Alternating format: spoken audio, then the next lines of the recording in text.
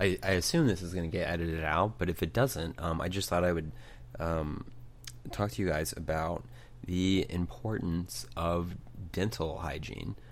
You should be each day brushing your teeth in the morning, and then you should do it again in the evening.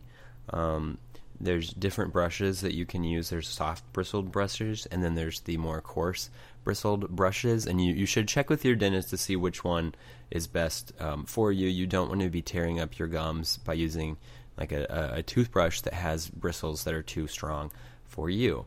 The other thing you might consider is a mouthwash like Listerine, just to kind of kill the rest of the bacteria in your mouth and kind of make you fresh. And what I have heard is that doing that can, for some reason, help you not get sinus infections and sore throats and stuff, because it kills all the germs that could cause that.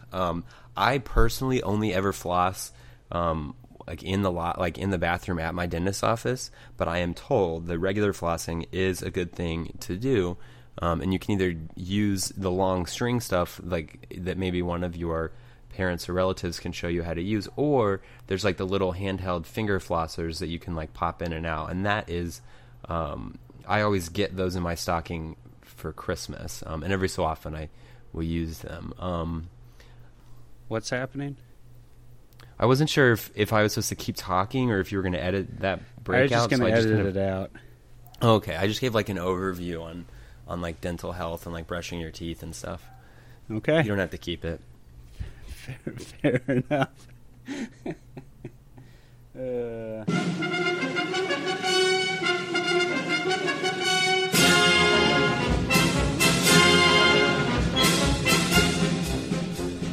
Thanks for listening to the Roman Circus Podcast, a weekly dive into death-defying discussions of Catholic culture, tradition, and history. I'm Matt Baker, and with me, as always, is my dear, dear, dear co-host, Zach Mabry. Zach, how are you, my friend? I'm endearing. Oh, that's a good one. Email us, podcast@romancircusblog.com. You can find us on Twitter @RomanCircusPod. I'm at Hey It's Matt Baker. Zach is at Zach Mabry, Z-A-C Mabry. We're on Patreon, patreon.com/RomanCircusPod. You can find us on Apple Podcasts, where you can rate and review us, or you can find us anywhere else podcasts are. All right, Zach, what's going on? What's in the news? How have you been?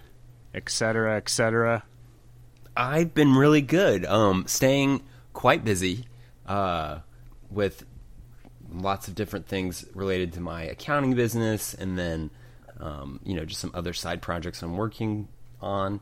So I kind of miss the days of having a 40-hour-a-week corporate job. Wow. It seems like things were so much... So quickly. What? You've come back around so quickly. I mean, I don't want to go back to it. I love what I'm doing now, but it was nice in a sense that, when I left work was over. And now it just feels like I'm kind of having to learn how to create boundaries where I just am okay, I get that, when you're in an office working with people, for the most part, the work stops when you're not in the office with them anymore. But when everything's remote, you really do have to create boundaries. Everyone wants a piece of the Mabry. Apparently. It's I keep getting these people calling me. They're like, you have to pay for your electricity. And I'm like, that's so dramatic. I have a lot of other things I need to get to before this. Mm-hmm. We're going to shut it off. And I'm again, you're the histrionics are really not necessary. Do you want me to pay for the electricity in the apartment, or are you talking about my electric attitude and my electric persona? That's what you have to ask them. Right. And I was like, do you really have to be so needy and codependent? Quit calling me. But Totally. And they're still making me pay my student loan, which is such a scam.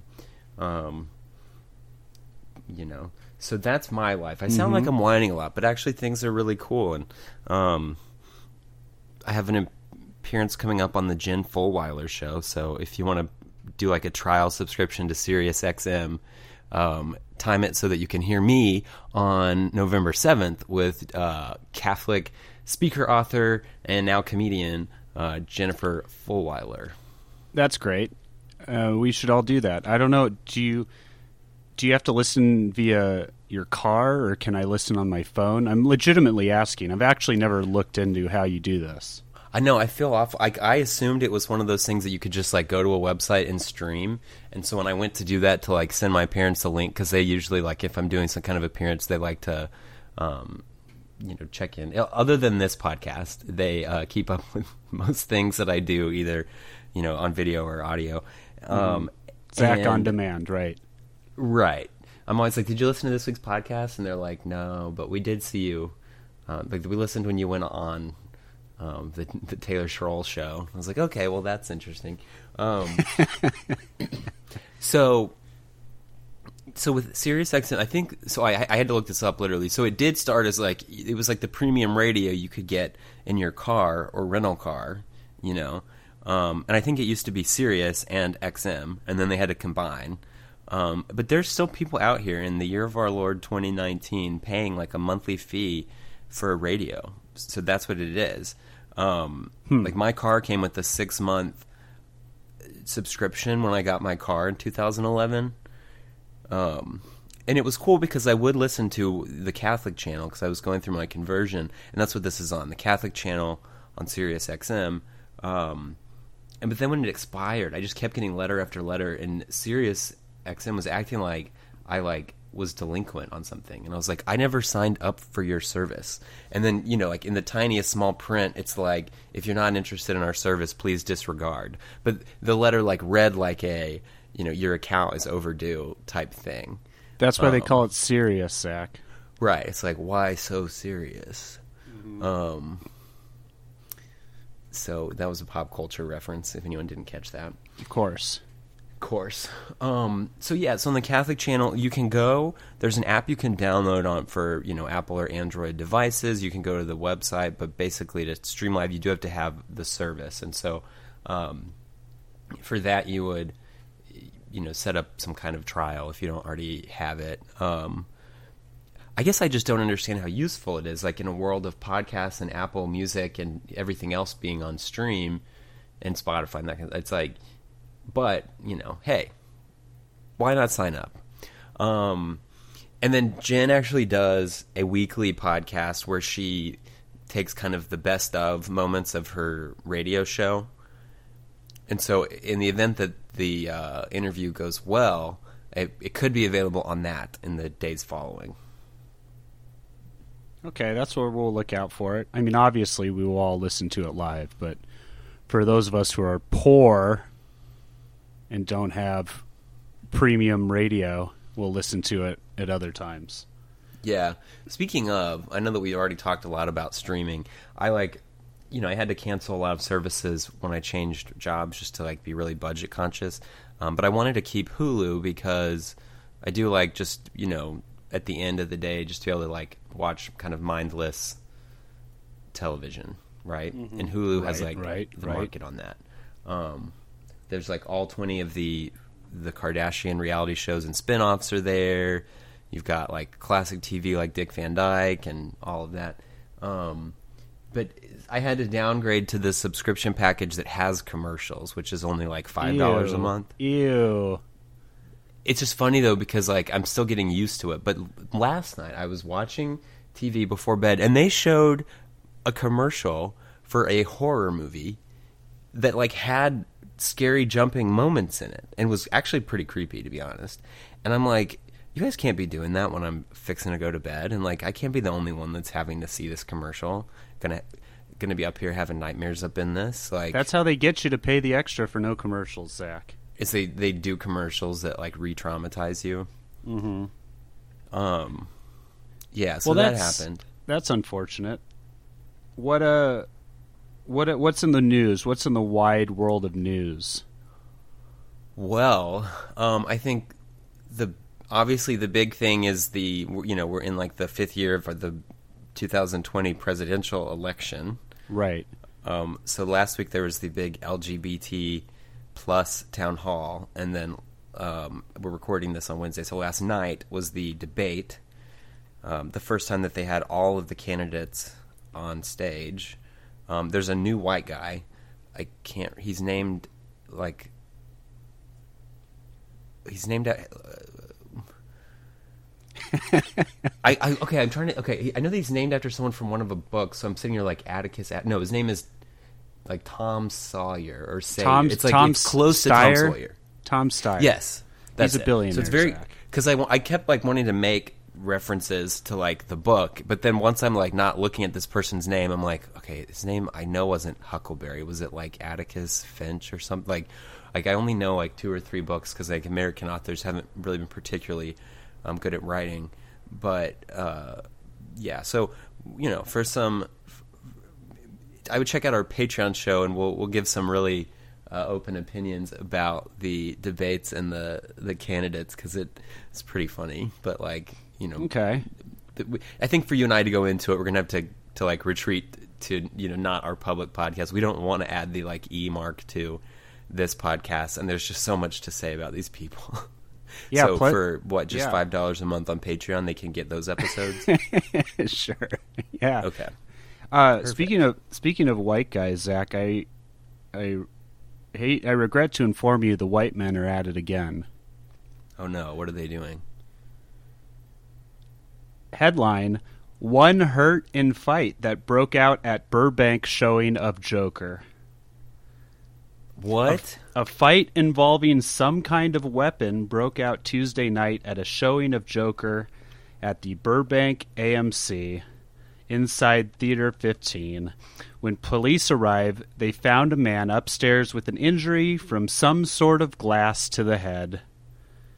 Police say they believe as many as 9 people were part of the fight, which involved some sort of weapon. Zach, they don't go into specifics about anything, but I can only assume, because it was a showing of Joker, that it was a theater full of repressed white men getting after it with whatever they could find that they could turn into a weapon. Well, you never know. That actually, there was just a Saturday Night Live skit on this exact thing. I don't know if you saw it, but like the anchors, there were 2 white anchors and 2 black anchors, and they were like reading off crimes or stupid stories, and then once they like figured out if the person was white or black, like each team was like, yes, not one of ours. I didn't see that. It was pretty funny because they're like, a man in Utah while rock climbing, and so then like the black anchor looks over at the white anchor and is like, this one of y'all, and then his name ends up being like a very traditionally like African American name, and they're all like, what, rock climbing? I'll have to check that out. It's pretty funny, and then one of the things ends up being a Latino, and they're both like, oh, who cares? Like they both sides are like, not ours. So I mean, I don't know, you'd have to see. I mean, I guess it just depends on the weapon, because there are patterns of these like creepy white guys that do commit crimes, and they tend to use guns. That is true, but this said it was some sort of glass, so it was probably some drunken hijinks. Zach, we'll see. The other what? Well, you continue. Was it still? Because I was going to give it a whole different news story. Yeah, I was too. I was going to, but you go. Well, so another thing that is super important and so relevant, and everyone's life needs to stop to look at it, is that popular talk show host and actress and comedian Ellen DeGeneres. How do you say her last name? DeGeneres. You said it. DeGeneres. Okay, I'm always worried that I'm saying like degenerate, and I'm not here to insult anybody, even Ellen, because she's funny, right? And for our listening audience, I think we're aware that like the number of funny female comedians is quite low. Ooh, wow. Zach Mabry, ZAC Mabry. Nobody knows how not funny most women are. Like, women are more aware of this than men. Okay, because we know from the classic song that boys will laugh at girls when they're not funny.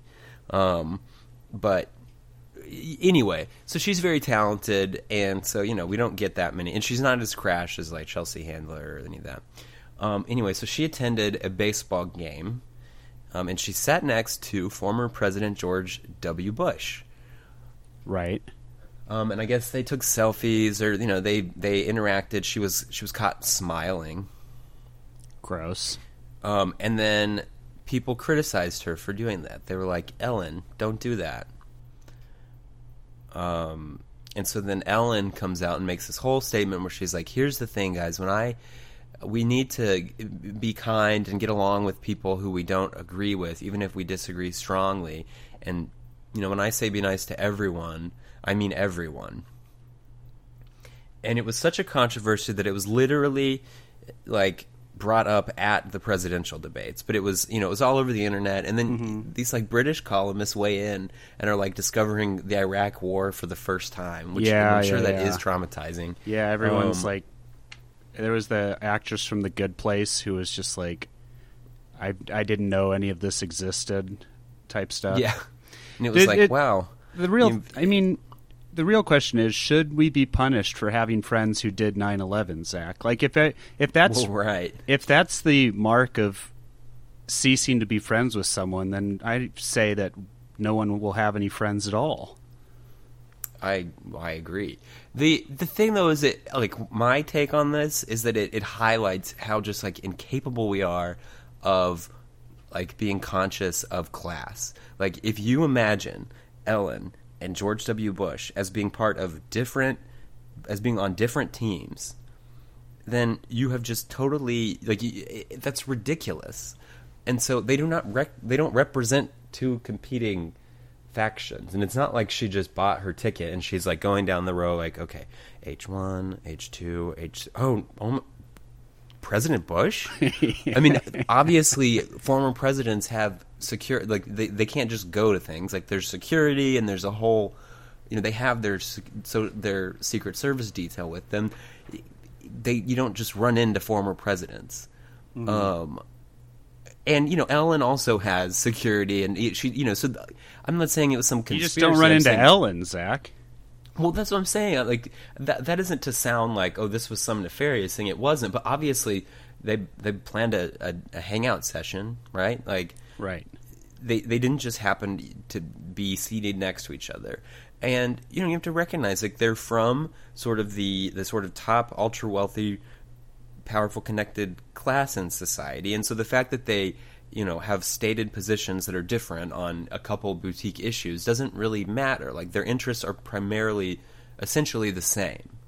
And so it's just odd to me that people are like, wow, if George Bush and Ellen can get along, anyone can get along. It's like, guys, they're in the same class. I saw someone dug up a thing that showed that Ellen had given President Trump and Melania a bassinet for Barron when he was born, and that bassinet had a gold chandelier attached to it as, like, a gag gift, right?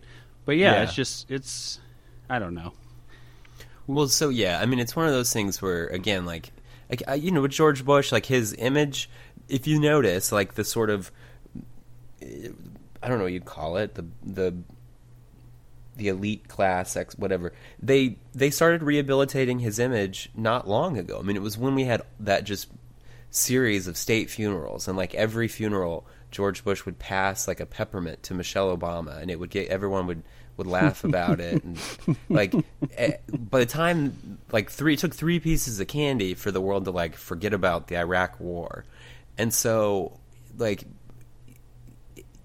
these aren't competing factions, but it was just odd how first it happened and there was the initial backlash, and then Alan was like, no, we should get along. And I saw people posting, like, this is so inspiring, yada yada, which, LOL. But and then there was the backlash again after people were like, well, I thought it was inspiring. And then, did you hear about the war in Afghanistan? The Iraq? Yeah. And you're like, people. So, I mean, I'd sit next to any of these people and have a good time. Like, I'm nice to people that are wrong about a lot of things, and some of them are, arguably just evil people. But, you can enjoy a baseball game with anyone. It's baseball. Yeah, well, this was football, but your point is the same. Wait, were they at a Cowboys game? Yeah. Okay, well, yeah, that's embarrassing. I clearly don't know what I'm talking about. I was thinking that it was a Rangers game. Yeah, it was Cowboys, but wow. One final note: we have an actual topic we need to get into here, but sure. I don't want to end on a sad note, but Zach, The federal debt is up a lot again, and I don't know what this means, but I'm going to read to you all the numbers that the federal debt is up, and we can discuss. We can just kind of shake our head and lament the idea that this is happening. Okay. 1,203,343,570,253.55, Zach. Can you do that again with the commas? 1,203,340,253.55. Okay. So that's what the deficit. That's the federal deficit. I don't know, but that's what the debt. The debt. No, it's the debt. No, I'm pretty sure the debt's closer to 20 trillion. That's 1 trillion that you're reading off. So I think that's the current year's debt would be like the deficit. Like how much? No, that's how much it increased. Okay, yeah. The debt went up by that, which is the debt in. So like, if your debt was $100 and then you had a deficit of $10, your debt would now be $110. Does that make sense? Yeah, it does.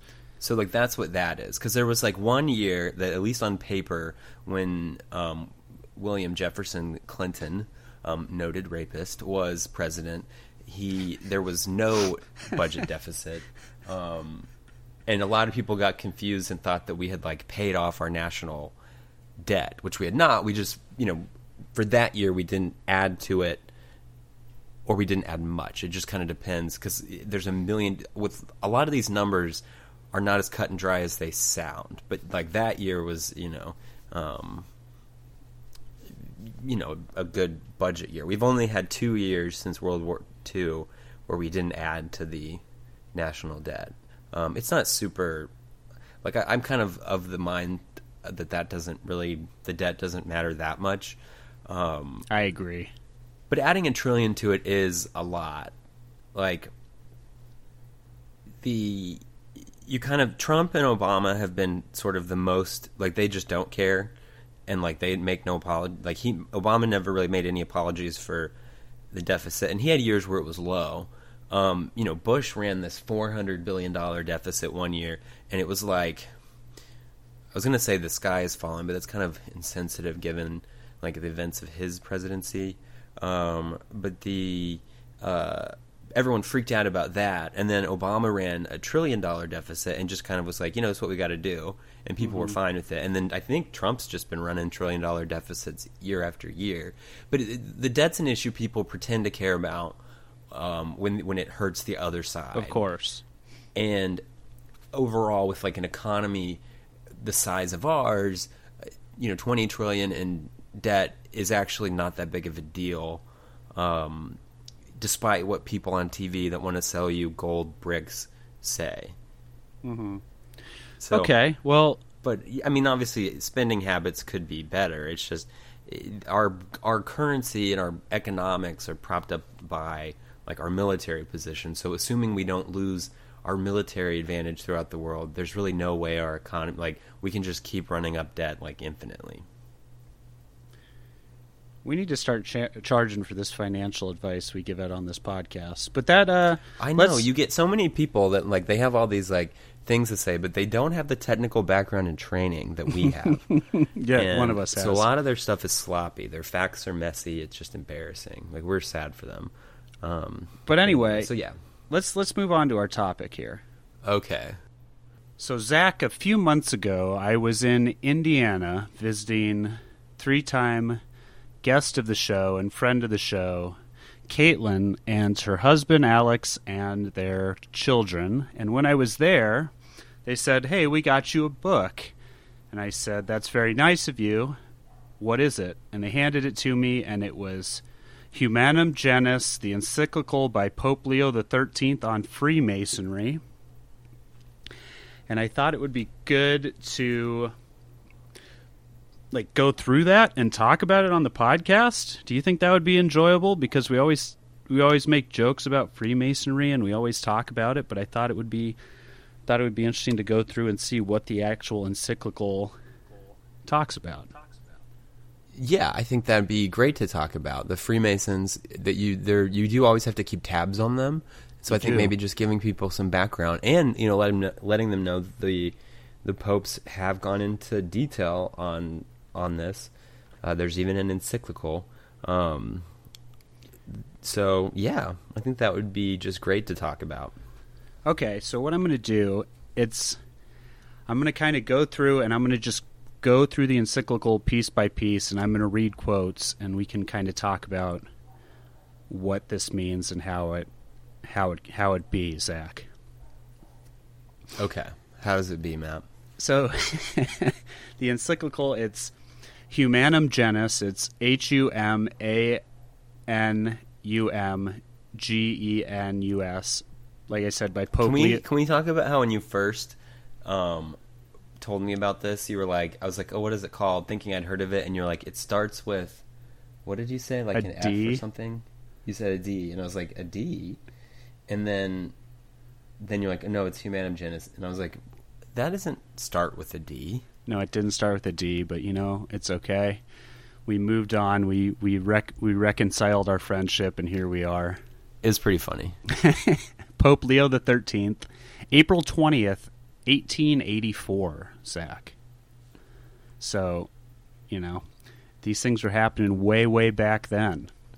Okay, so it starts out by setting the stage that there are those who are with God and those who are against God, as we already know.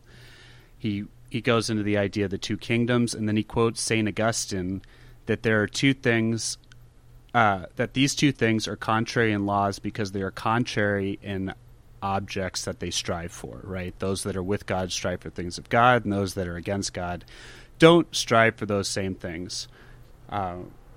Pretty obvious. One is love of self with contempt for God, and one is love of God with contempt for self. At this period, however, the partisans of evil seem to be combining together and to be struggling with united vehemence, led on or assisted by that strongly organized and widespread association called the Freemasons. No longer making any secret of their purposes, they are now boldly rising up against God himself. They are planning the destruction of Holy Church publicly and openly, and this with the set purpose of utterly despoiling the nations of Christendom, if it were possible. So that's how they set the stage. Okay. It's interesting because there's no real detail on how the Freemasons got started, which I thought was interesting, but I also thought it would probably bog this down if they're like going back to in the year 1400, this and that, right? So they basically just wanted to cut straight to the point and tell you that this is we all know what this is. At this point, obviously, they're like the Pope is saying, we know what this is, and here is why this is wrong. Mm-hmm. So then he immediately follows up with what the Pope's duty is. Okay, so he says that it's the purpose of the office to point out the danger, to mark those who are the adversaries, and to the best of our power to make head against their plans and devices, that those may not perish whose salvation is committed to us, and that the kingdom of Jesus Christ entrusted to our charge may not only stand and remain whole, but may be enlarged by an ever-increasing growth throughout the world. Okay, so that's he immediately launches into what the Pope, in this case him or his predecessors, need to do, and he immediately goes into the predecessors have been on alert for this. So the first warning of this danger was given by Clement XII in the year 1738, and his constitution was confirmed and renewed by Benedict XIV, Pius VII, and Leo XII. And in the same sense spoke Pius VIII, Gregory XVI, and many times over by Pius IX. Okay, so he basically is like we forming this team of popes. Like we're all in this. This is the lineage of we've seen this coming, and now it's up to me, Pope Leo XIII, to put it down in writing and really kick this thing off. Right. And the church wasn't the only people kind of beating this drum. Like up to the north, the English Parliament had banned Freemasonry and had it disbanded multiple times. With a full out law against unlawful societies in 1799. And there was even a movement against it in the United States because the Freemasons had kidnapped a man named William Morgan, and so there was briefly even like an actual anti-Masonic party that made that like their whole thing. So I mean, it wasn't simply the church that has been opposed to it. Like essentially, decent civilized society has always opposed Freemasonry historically. Mm-hmm. So he goes into the next thing and talks about how once all this was discovered, it was very important for the Holy See to act and to forbid any of the members of the church into joining the Masons. So he wanted to make it clear that if you are a part of the Catholic Church, you cannot be a Freemason. So Masons rose to power over 150 years. And at some point they were able, in the words of Pope Leo XIII, to infiltrate every rank of the state. Right, and this is true. I mean, you look at what a lot of people don't necessarily understand when you look at history, when you have, the French Revolution, and you have these different, like, very violent events where kind of the order of society was overthrown. There were, executions and riots and all that kind of stuff. It always went back to the Freemasons or similar organizations, and so they were so successful in their endeavors that a lot of things that they put forth we sort of just take for granted. Right. And that's one of the things that people sort of forget is when you talk about the stuff that they're doing, it's like, well, they did accomplish it. So it's kind of hard to dismiss it as a conspiracy theory because like that policy objective, if you will, or that goal of Freemasonry has been achieved, pretty much throughout the civilized world, and is to the point that we don't even notice it anymore. Right. So there are some things that we'll touch on here that kind of make that point pretty clear. Like cool. it as I was reading through it, I'm like, oh well, this is obviously correct. But he also wanted to make a point and say, such a condition has been reached that henceforth there will be grave reason to fear.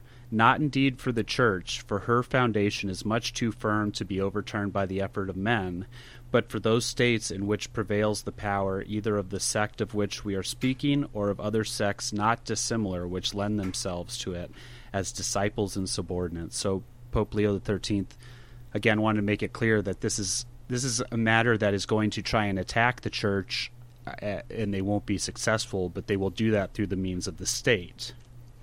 Mm-hmm. Which is, I mean, obviously, we know that the Church will never fall. So he wanted to, make that clear.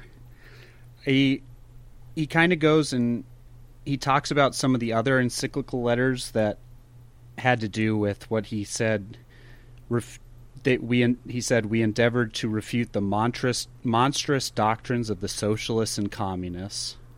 We took pains to defend and explain the true and genuine idea of domestic life, of which marriage is the spring and origin.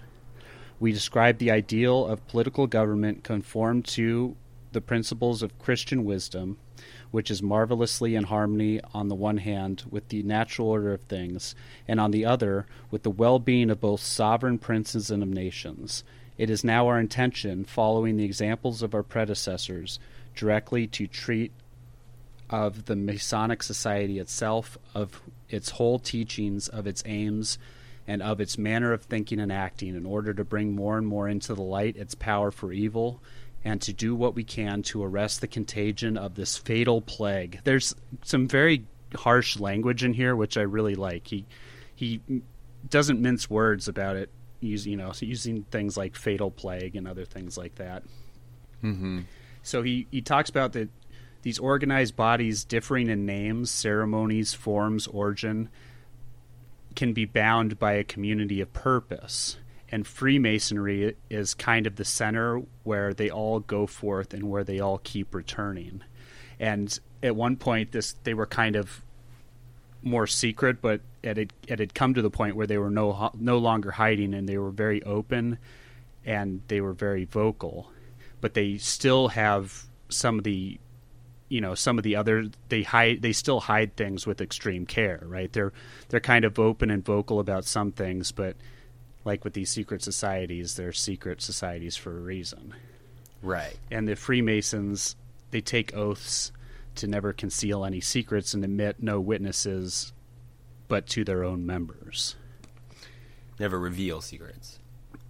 Right, unless they're speaking. And Pope Leo XIII says, as a convenient manner of concealment, they assume the character of literary men and scholars associated for purposes of learning. They speak of their zeal for a more cultured refinement and of their love for the poor, and they declare their one wish to be an amelioration. Here's a word I can't say. Amelioration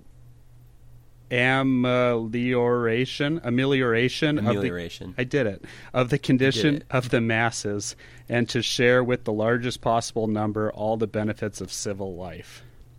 Right. So he's saying they'll basically they hide in plain sight, and they're right around the corner, willing to get you.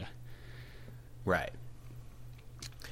And the ban that you're talking about still exists. I mean, even Pope Benedict XVI, before he was Pope, he was asked to clarify that because the code of canon law that's currently enforced doesn't have language that explicitly identifies and forbids Freemasonry. People thought, okay, well, the last code did, so does this change mean that we're able to be Freemasons? And the quote, from Pope Benedict was, the Church's negative judgment in regard to Masonic association remains unchanged, since their principles have always been considered irreconcilable with the doctrine of the Church, and therefore membership in them remains forbidden. The faithful who enroll in Masonic associations are in a state of grave sin and may not receive Holy Communion. Wow. Yeah, so that, the next thing... So, I mean, if you find yourself in that position, perhaps you didn't know, and we'll get into why you maybe just wouldn't have realized that for a while. You need to just formally renounce Masonry and go to confession, and then you can go back to communion. But obviously, until then, of course, you need to make sure not to approach the altar. So that's what Pope Leo XIII touches on next, is the evil fruits of Masonry. Okay. Talking about how a good tree cannot produce bad fruit, nor a bad tree produce good fruit. Right. So no matter how great may be men's cleverness in concealing and their experience in lying, it is impossible to prevent the effects of any cause from showing. Now the Masonic sect produces fruits that are pernicious and of the bitterest savor. For from what we have above most clearly shown, that which is their ultimate purpose forces itself into view, namely the utter overthrow of that whole religious and political order of the world which the Christian teaching has produced, and the substitution of a new state of things in accordance with their ideas, of which the foundation and laws shall be drawn from mere naturalism. So naturalism is the next thing we're going to talk about, but that kind of goes, like you said, the only... Something is acceptable if the Church brings it into the Church, and the Church has never brought Freemasonry, which is opposed to the Church, into the Church, right? So there is no reconciling on the Freemasonry part. So it just doesn't become good because time passes, right? Right. It's not like that was 1884. We're in 2019, and time has passed. Like, no, it was started with nefarious intentions, and a bad tree does not produce good fruit. Right. I mean, it continues to hold to ideas that are in opposition to Catholicism on like very high level important topics. And so hypothetically, were they to reform themselves or whatever, perhaps something would change. But as it currently stands, the ideas put forth by Masonry and their treatment of things, especially with regard to religion and the Church, is in direct contradiction with the faith started by Jesus Christ and the Catholic Church, and so it's not something that you can, be a part of, as a follower of Christ. Mm-hmm. So, but then Pope Leo goes on and he says that Freemasonry compromises the associations kindred to it and confederate with it, but not of the individual members of it. There may be persons who, although not free from the guilt of entangling themselves in such associations, but are not partners in criminal acts, not aware of the ultimate object to obtain. So this is him saying, like I know that there might be some of you out there who are Catholic and are Freemasons, and it was wrong of you to get involved with them. But if you do not know the evil intentions, you are basically absolved so long as you leave. Right. It's like you didn't know until now. So, hey, you're fine. But like starting now, and so now you have to act accordingly, but maybe you didn't know. Yeah, so the Masonic Federation is to be judged not so much by the things which it has done or brought to completion as by the sum of its pronounced opinions. So again, the Masonic Federation may do things which are good on the surface, but really, which is like so they run hospitals. Yeah. The Shriners, right? The Shriners are Masons. Yeah. Right. And so, yes, they have hospitals that they run, and it is actually permissible even, and I've had people I know who are medical professionals have said that, yes, you can be a nurse at a Shriner hospital, and that doesn't constitute being part of the Masons. If there's somewhere else you could be a nurse, that would be good, but, we're not like, we're able to see certain things as transactional, and so a hospital is a place that provides medical service, and so being a medical provider does not entangle you with the sort of ownership of the hospital in most circumstances. So that's something to like maybe just individual cases might say that, but I do know that was a question people had because we have a large Shriner hospital in Dallas. Or it's a Scottish Rite, and what the Catholics I know that worked there, so that, they spoke with their pastor, who explained to them the importance of opposing Masonry, and was informed on the issue and concerned about it. Doesn't say, that's just old stuff that didn't matter after the council. Like actually looked into it, and so again, that's where membership in Freemason is one thing, like being part of a lodge. But being a nurse at a Shriner hospital is a different thing, and you'll just want to check with a priest who takes these things seriously to make sure that there's a good chance you're not doing anything wrong. Okay, so now we get to this stuff about naturalism. So this is the fault behind Freemasonry. Besides all the one of them. What's that? One of them. Besides all the violent revolutions and chopping off heads. And no. I'm saying besides what it boils down to is this naturalistic ideology. Okay? Now, the fundamental doctrine of the naturalists, which they sufficiently make known by their very name, is that human nature and human reason ought in all things to be mistress and guide. Laying this down, they care little for duties to God, or pervert them by erroneous and vague opinions. For they deny that anything has been taught by God. They allow no dogma of religion or truth which cannot be understood by human intelligence, nor any teacher who ought to be believed by reason of his authority. And since it is the special and inclusive duty of the Catholic Church fully to set forth in words truths divinely received, to teach, besides other divine helps to salvation, the authority of its office, and to defend the same with the perfect purity, it is against the Church that the rage and the attacks of the enemies are principally directed. And Masonry upholds this naturalism. So, with naturalism, what it does is I almost think of it as like an exercise of, absent any kind of authority like the Church to, provide, to give teachings and to safeguard and transmit divine revelation. What do you think is true? What are your thoughts here? And it's basically kind of saying, your way of thinking is just as good as my way of thinking, which is just as good as the Church's and the Pope's way of thinking. Making these things kind of a matter of not necessarily personal opinion, but certainly private interpretation.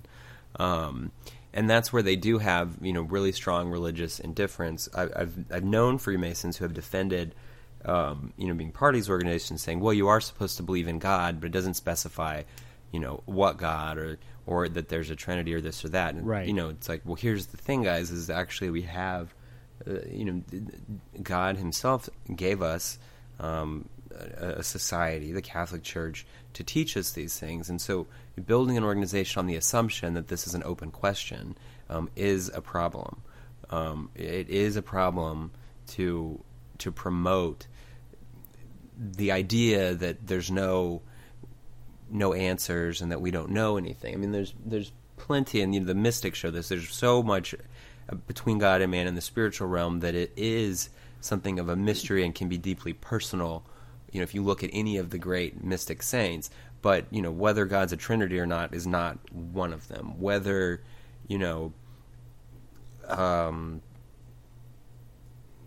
whether it's a sin to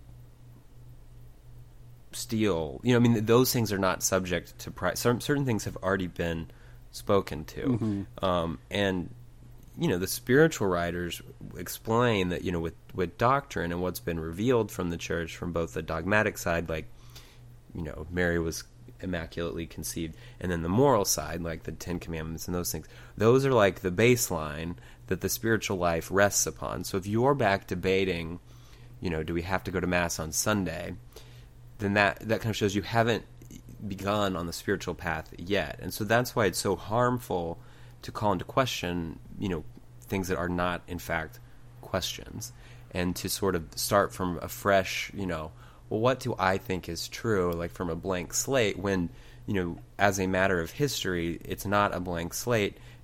The man, Jesus Christ, who was God, founded the church for this purpose, and he founded the church to be a sort of unifying force for the world. That's why we call it the Catholic Church. And, for that to happen, states and entities have to look to the church for guidance on matters of faith and morals, which is another reason that Freemasonry is a problem, because Freemasonry is kind of how you get from the understanding of the church as the teacher of nations and, right, and something that holds together civilization, to being a nonprofit organization that you can give money to, and join and leave at will. It completely redefines the church as from a society founded by Jesus Christ for the whole world to being, a club that you're free to join. So that's what Pope Leo says. He goes through 3 points that says Masonry attacks Christ's church through speech and through writing, and even the rights of the church are not spared. Masonry assails Christ's vicar, which calls into question the authority of the Pope. And then Masonry undermines all religion.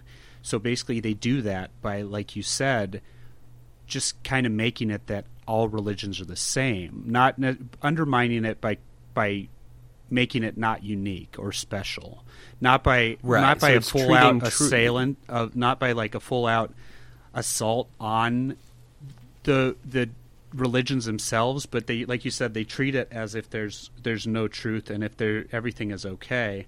This says in here, the sect of the Freemasons, by a similar course of error, is exposed to some of these dangers.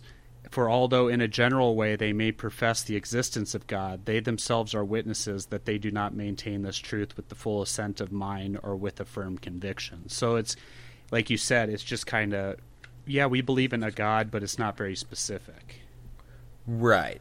And, people, because we're Americans, we'll get in this kind of, they want to see a neutrality and, for every religion to be treated the same. But it is wrong to treat true religion and false religion the same, as if it's an open question. And so, it is an attack on the Catholic Church to try to treat it the way that you would treat, the first church of what's happening now down the street. The Catholic Church was founded by Jesus Christ with a very specific mission. The church down the street, that was started by some guy, is a different thing. And, the church is very clear that we're not to go riot in those buildings, and we're to be charitable towards them. And, to the extent that they're engaging in baptism, those are still things that are part of the Catholic faith. But, it certainly says that the state isn't supposed to be... The state is taking a position when the state treats the Catholic Church the way it treats all these other entities, because the state is in the... that is a stance. That isn't actually being neutral, because the fact that's revealed is the nature of the church as understood throughout Christian society, really until Freemasonry really took hold and these revolutions began happening. So he kind of goes through the next few points. They hit on the loss of natural truths, like we said, that basically, that there's everything is everything. This leads to an effect on on actual morality. Morality becomes questioned, and is there like, are passions bad? It just kind of brings out in men just no concern for their action, and then that leads to a no foundation for justice. Right? If morality and natural truths are done away with, then there will be no knowledge of what constitutes justice or injustice. Freemasons believe in civil, independent, and free, not containing religious beliefs. So that's kind of what we touch about when we were kind of talking about everybody's a liberal, just talking about the idea of independence and freedom and things like that. Like, I'm not full out accusing people of Masonry, but I'm saying it kind of works in the same as that. Like, it's at the end of the day, if that's what you care about, then those are kind of empty, right? Right. I mean, so these ideas have very clearly taken hold, and have become sort of accepted as common, to where a lot of people don't necessarily even know how things were before these current problems rose up over the past few centuries. And that's, like with liberalism, we're talking about, a system, a concept that, was essentially born out of the French Revolution, or kind of in the 18th century. Right. With Freemasonic involvement, we aren't talking about the sort of Fox News definition of, you're a liberal because you want free health care. We're talking about the nature of how the civil governments relate to the Catholic Church. We're talking about the Catholic Church's jurisdiction to operate worldwide without being hindered by the state, which was always understood in the past as being sacrosanct. The church didn't have to ask permission. Kind of like we have a current situation where, if the federal government wants to do something, that trumps what the states want to do. It's kind of analogous to that understanding that, the king of, some country like England or something can't just overrule the church on that matter, because, the church has a mission from God, and that's been understood for now 2,000 years.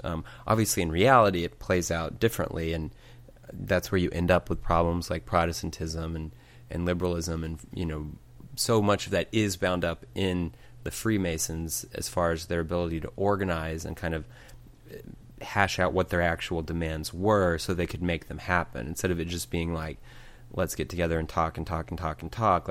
The lodges were very organized, and they still are. It's just that now it's kind of a place where middle-aged men go to play cards and drink coffee. They don't seem threatening where they currently are, but that's also because they've basically achieved their entire vision of society. So what do they have to do at this point? So he says, for wherever, by removing Christian education, the sect has begun more completely to rule, their goodness and integrity of morals have begun quickly to perish. Monstrous and shameful opinions have grown up, and the audacity of evil deeds has risen to a high degree. All this is commonly complained of and deplored, and not a few of those who by no means wish to do so are compelled by abundant evidence to give not infrequently the same testimony. And then he goes straight into how we're the weakness of our nature, how we're more disposed to vice than virtue. Freemasons think free will is not weakened and not inclined to evil. They exaggerate natural virtue and excellence as the model for rule of justice, and they think that there's no need to rule the passions. Okay, so then he goes into the gospel of pleasure, which he says that the Freemasons follow. For since generally no one is accustomed to obey crafty and clever men so submissively as those whose soul is weakened and broken down by the domination of the passions. There have been in the sect of Freemasons some who have plainly determined and proposed that artfully and of set purpose the multitude should be satiated with a boundless license of vice, as when this had been done, it would easily come under their power and authority for any acts of daring. So, in a way, right, since we're weak people, we can be controlled easier, and we can just give in to the idea of naturalism more if they attack the passions, because the passions and the emotions are what move us, and they're the easiest things. Like we all see when we get upset about something, we're more apt to do something wrong, right? So if we attack that, then that's the way that they can basically destroy the culture, as it were. Right. And I mean, that's that. So basically they're saying, man is, as even the church teaches, man is the rational animal, and people have consciences, and they can kind of figure this out on their own, without the church. But the catch there is that if man didn't need the church on matters like this, then Jesus wouldn't have taken the time to start it. So, right. This is, the ultimate, I think, rebuttal to that argument is, people are capable of good, and there are going to be people in every environment who, essentially behave appropriately and conduct themselves with right morals.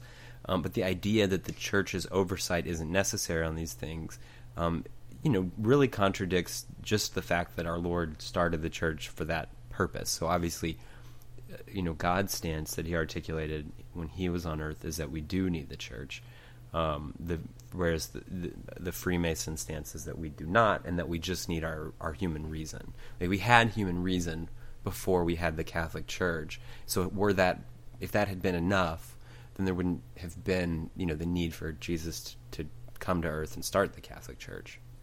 That's right. So then next he goes into the teaching on marriage. He says naturalists believe marriage belongs to the genus of commercial contracts, which can be rightly revoked by those who made them. Civil rulers have power over this bond. Thus the time is quickly coming when marriages will be turned into another kind of contract, that is, into changeable and uncertain unions which fancy may join together, and which the same may change, and when changed may disunite.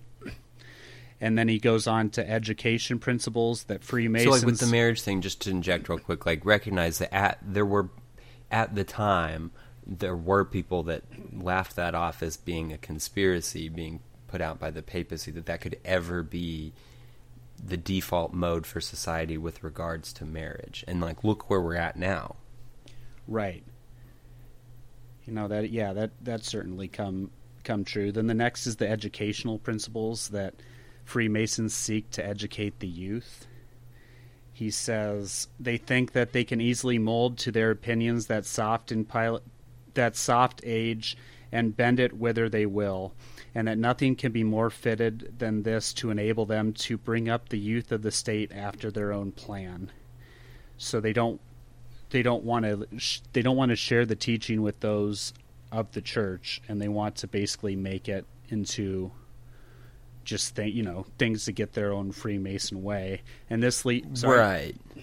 Well, no, I was just going to say, and again, this was very clearly understood throughout Christian civilization that the church is sort of the teacher of individuals and nations, and so the idea that states would be creating and authorizing curriculum and getting involved in these things without deferring to the church on these matters is a revolutionary concept. And obviously today,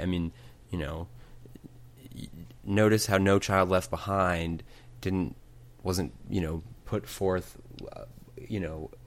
by the Catholic bishops. It was put forth by the United States government. Right. So again, it shows you that the mission for which the church was founded for the world is being contradicted, and the church is being reduced to like we've said, this sort of, the church can have Catholic schools that, are private, and you can opt out of the default schools to go to that. So, the church still has this, limited ability to operate, but the states aren't yielding to the church any longer. The states are ruling on these matters that are properly the jurisdiction of the church to oversee.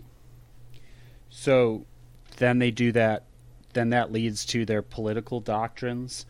Naturalists lay down that all men have the same right and are in every respect of equal and like condition, that each one is naturally free, that no one has the right to command another, that it is an act of violence to require men to obey any authority other than that which is obtained from themselves.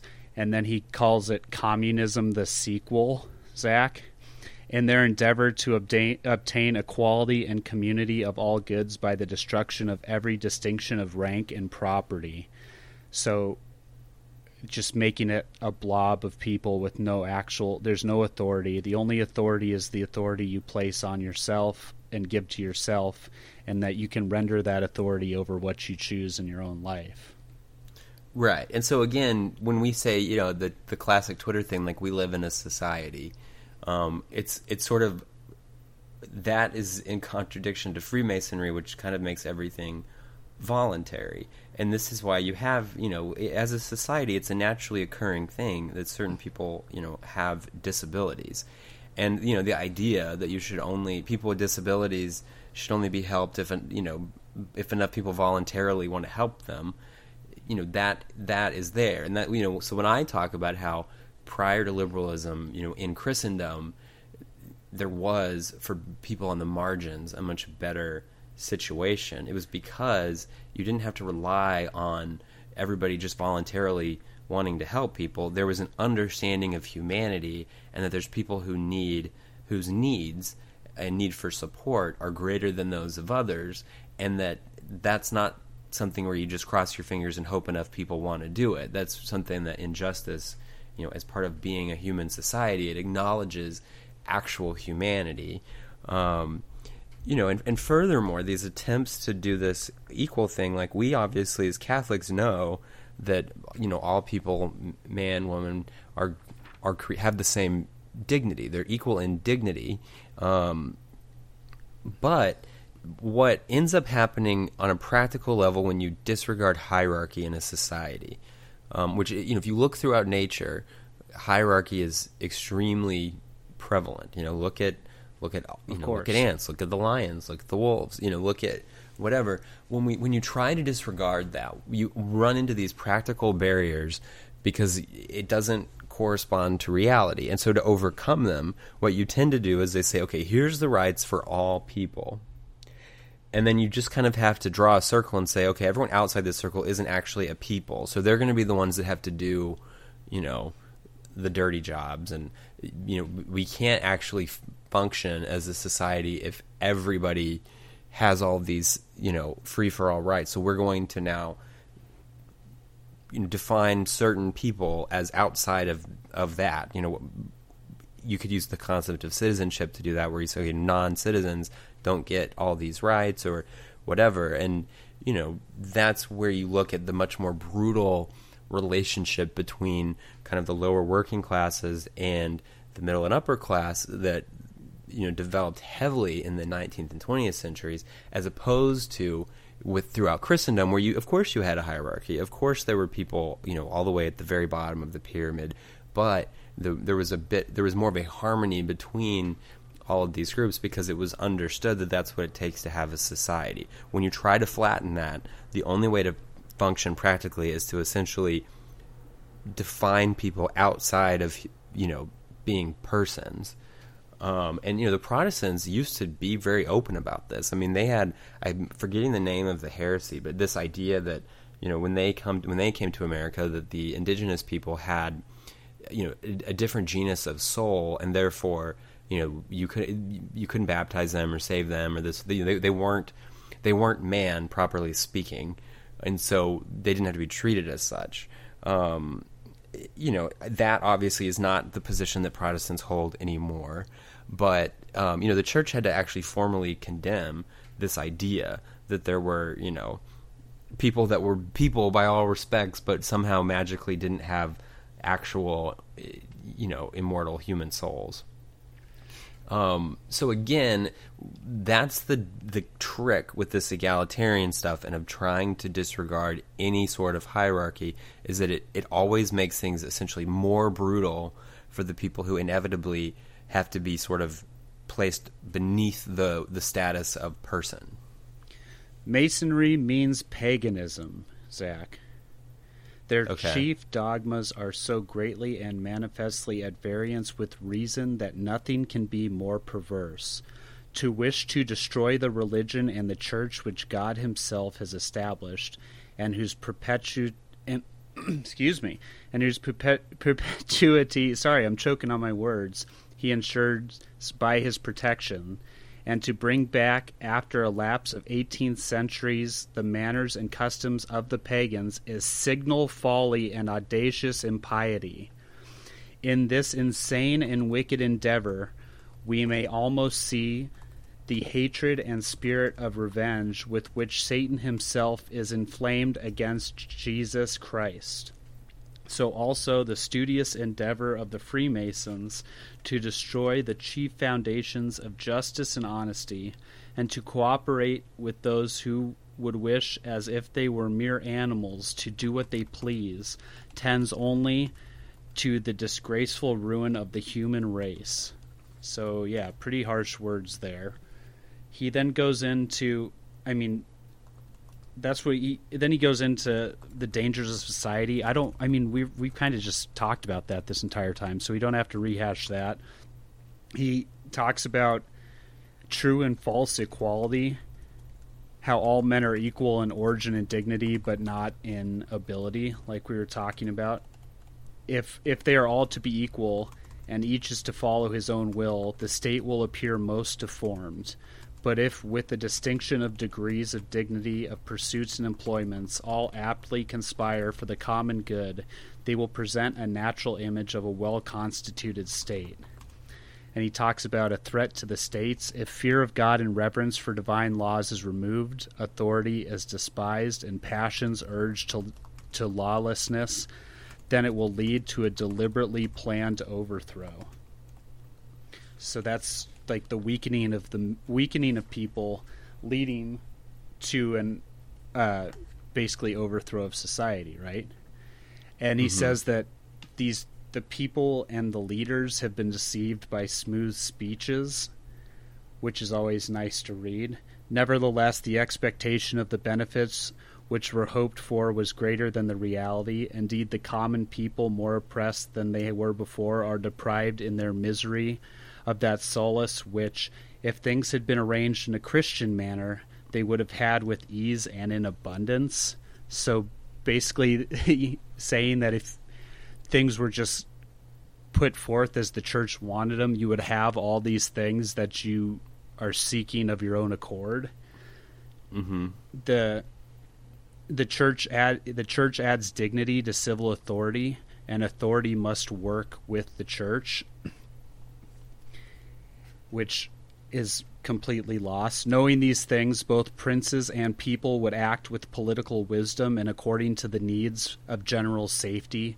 If instead of joining with the Freemasons to destroy the church, they join with the church in repelling their attacks. And then he goes on. The final pieces are the Pope's warning reiterated.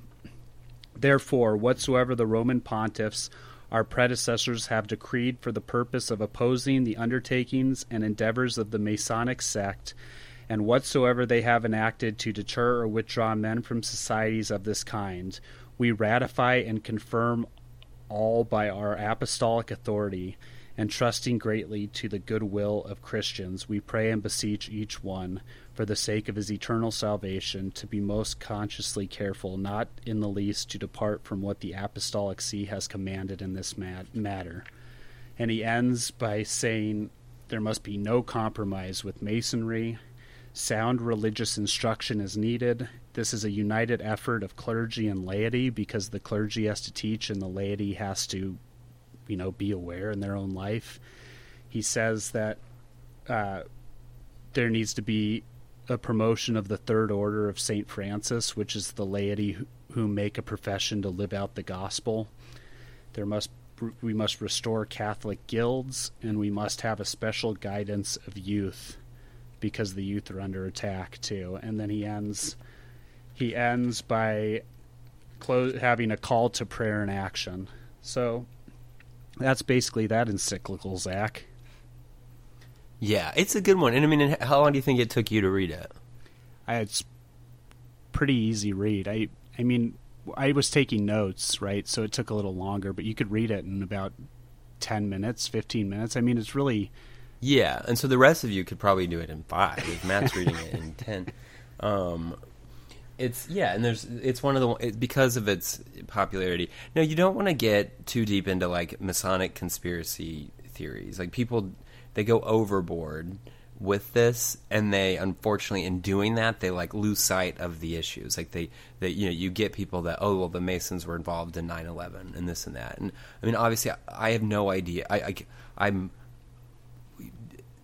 anything's possible, but there's really no reason to, like, be going around accusing the Masons of having orchestrated 9/11, or that, the Masons, and there's all these conspiracies with the Masons and the Jews, or the Masons and the Illuminati. And the thing is, it's distracting from the fact that just the stated principles of Masonry, the things that they define themselves as being in favor of, are in direct opposition to a rightly ordered Christian civilization envisioned by Jesus Christ. And so you don't have to get conspiratorial about this. You can really stick with the boring facts. Yeah, that's what I liked about the encyclical, is I didn't know what it was going into it, and I thought it would be some slam about the history and talking about these people, but it's a really straightforward look at how this ideology can cripple a society, as we've seen. And it's about Freemasonry, but it can be about so many other things, right? Like naturalism is the main root of what we were talking about, and how naturalism spawns out into all these other things. And you can just see it, and it's tough, because we did say, like, they on the surface do good things, and you probably have met a Freemason who's really nice and all this stuff. And the niceness is not because of Freemasonry, right? Like it's not because of this Freemasonry that they can do these things. They can do these things, and the church can do these things, and it just happens that they're Freemasons, right? Like, we have to get away from the idea that, like, it is good because of the Mason thing that is happening. Does that make any sense? Yes, I think that makes perfect sense. And I think there's this unfortunate tendency with anything like this to get super worried about past situations, and to be like, well, what if my, great uncle was a Mason, and he even had the full Masonic funeral, but he was like a really good person, does he in heaven, yada yada. And again, guys, I'm assuming that for your uncle, Freemasonry was kind of a fraternal organization to make friends and drink coffee and play cards. And so, I just wouldn't worry about that. And I wouldn't use that to try to say that Freemasonry is harmless. Pope Leo says that, you kind of say, right. And so even the Pope has assured you that, yes, your relatives who joined the Masons, to see their friends, especially in the last, 50 years, were highly likely probably not involved in anything nefarious. And, the Pope himself has said not to worry. So I just wouldn't fret about that. And I wouldn't, retroactively be paranoid about what your relatives were up to, especially, if they have passed. Because, God sees everything. God judges people fairly. He's not subject to, internal bias or anything like that. And so, you can trust that the all-loving God,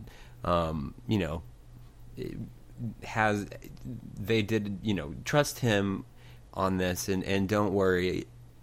Don't try to relitigate the past and figure out, what was the culpability of my, long deceased great uncle who was a Mason and yada yada. Because, again, even back when they were more actively engaging in evil, the popes pointed out that a lot of people, they join these things not even knowing what they are. But if you are a member, you do, now that if you've listened to this, you got to get out. So, if anybody quits the Masons because of this podcast, please let us know. We'd be happy to celebrate you. I agree. All right, we're getting kind of long.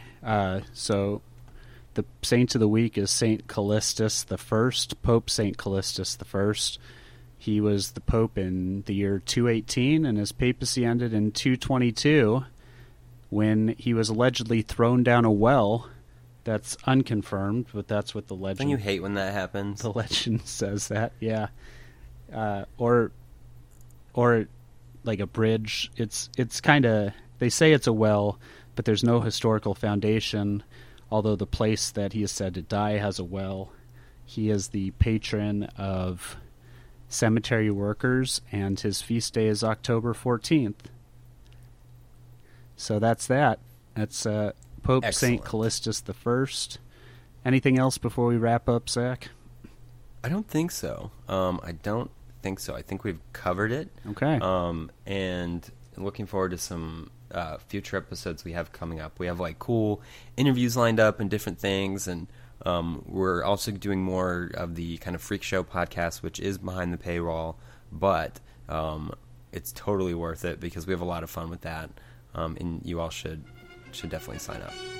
All right, gang. We will talk to you next week.